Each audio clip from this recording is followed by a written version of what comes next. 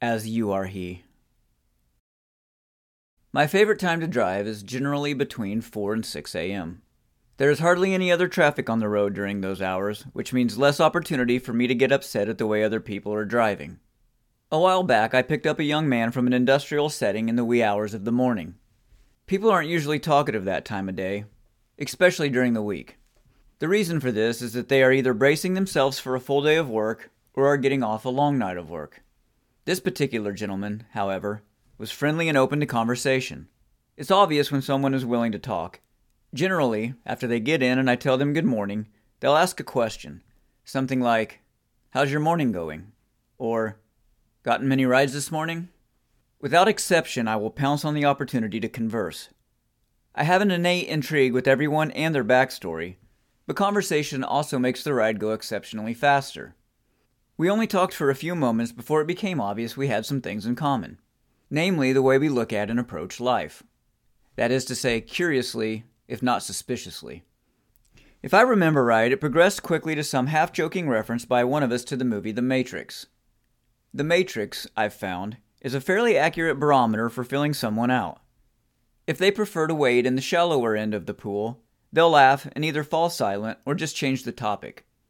If, however, they spend any amount of time questioning the nature of reality and what we think we know about any and everything, they'll seize the opportunity to dive headfirst into the deep end. This man chose to dive. After I touched on some things I'm currently into and learning about, he asked me if I'd ever heard of the egg theory. Shaking my head, I looked in my rearview mirror and told him no. What he explained sounded something like a form of reincarnation, but given that it had its own name and some random stranger was sitting in my backseat talking about it, I assumed there had to be more to it. As soon as he got out of the car, roughly 15 minutes from the time I picked him up, I typed egg theory into the notes on my phone so that I could revisit it. A few days later, I remembered the conversation, and I typed it into Google. The Egg is a short story written by a man named Andy Weir in 2009. It's a very brief read, and presented primarily in the form of a dialogue between you and God, immediately following your death in a car accident. I don't want to spoil every detail, but it plays with the notion that every time we die, we are reborn into another person that has or will exist throughout history. It doesn't happen in chronological order, and the process will continue until you have lived every life that has ever existed on Earth, accumulating their experience and knowledge in the process. You are unaware this is happening while you are alive, and once you are done, you will ascend to a deity-like status. In essence, the universe is an egg, whereby we are growing, and will eventually hatch into another form of being. A couple blogs ago, I referenced near-death experiences, a topic I will likely revisit often. One of the reoccurring themes on the other side in NDEs is the discovery of an interconnectedness we all have. The first couple times I heard this mentioned in an experiencer's account, I thought it sounded overly cliché, but the more NDEs I listened to, the more I began hearing it from a diverse group of individuals with varying pre-death beliefs and backgrounds. They weren't just saying actions have a ripple effect, but that it goes even deeper than that, like on a molecular or quantum level. According to these people, who have legitimately died and been uploaded with knowledge we seem to have once possessed and will possess again, when we do something to someone else, we are literally doing it to ourselves. It would seem that at least unintentionally, that's the notion that the author of the egg theory is toying with. Everyone operating in that system is just a different version of the same person, so we are constantly interacting with ourselves.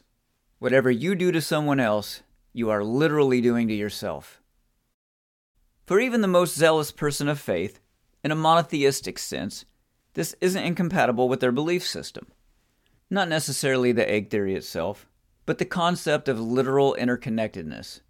If you believe in a singular creator, then we all derive from the same source. No matter what we are made of or instilled with, our origin is the same. That's true for pretty much any atheistic belief as well. Whether you consider us stardust or the breath of God, we each derive from the same place. This concept can be found across all cultures and religions throughout time. In a philosophical sense, it may be referred to as the ethics of reciprocity, but one popular version of it is called the Golden Rule. It goes, "Do unto others as you would have them do unto you." While those words are valuable counsel even on a surface level, they take on another layer of meaning when one applies the aforementioned concepts. You are literally doing unto yourself every time you do unto another. Even if just in a quantum sense, whereby we all originate from a singular source and retain a level of energy connectedness, we are still doing to ourselves on some physical level. The ego seems to be a major problem for the ethics of reciprocity. I often wonder why we were allowed to have it, or why it was allowed to take the dominant role in our lives and behavior that it does. The ego seeks to serve the self and approaches life from the vantage point of the individual's wants and needs. That is, unless that's the point of life, to identify the ego as problematic and then work to suppress it for the good of the collective. It seems so obvious. Unless, of course, the universe is just an egg. The UBeerOsophy. And now, a haiku. If all that matters could be fit into an egg, we'd just scramble it.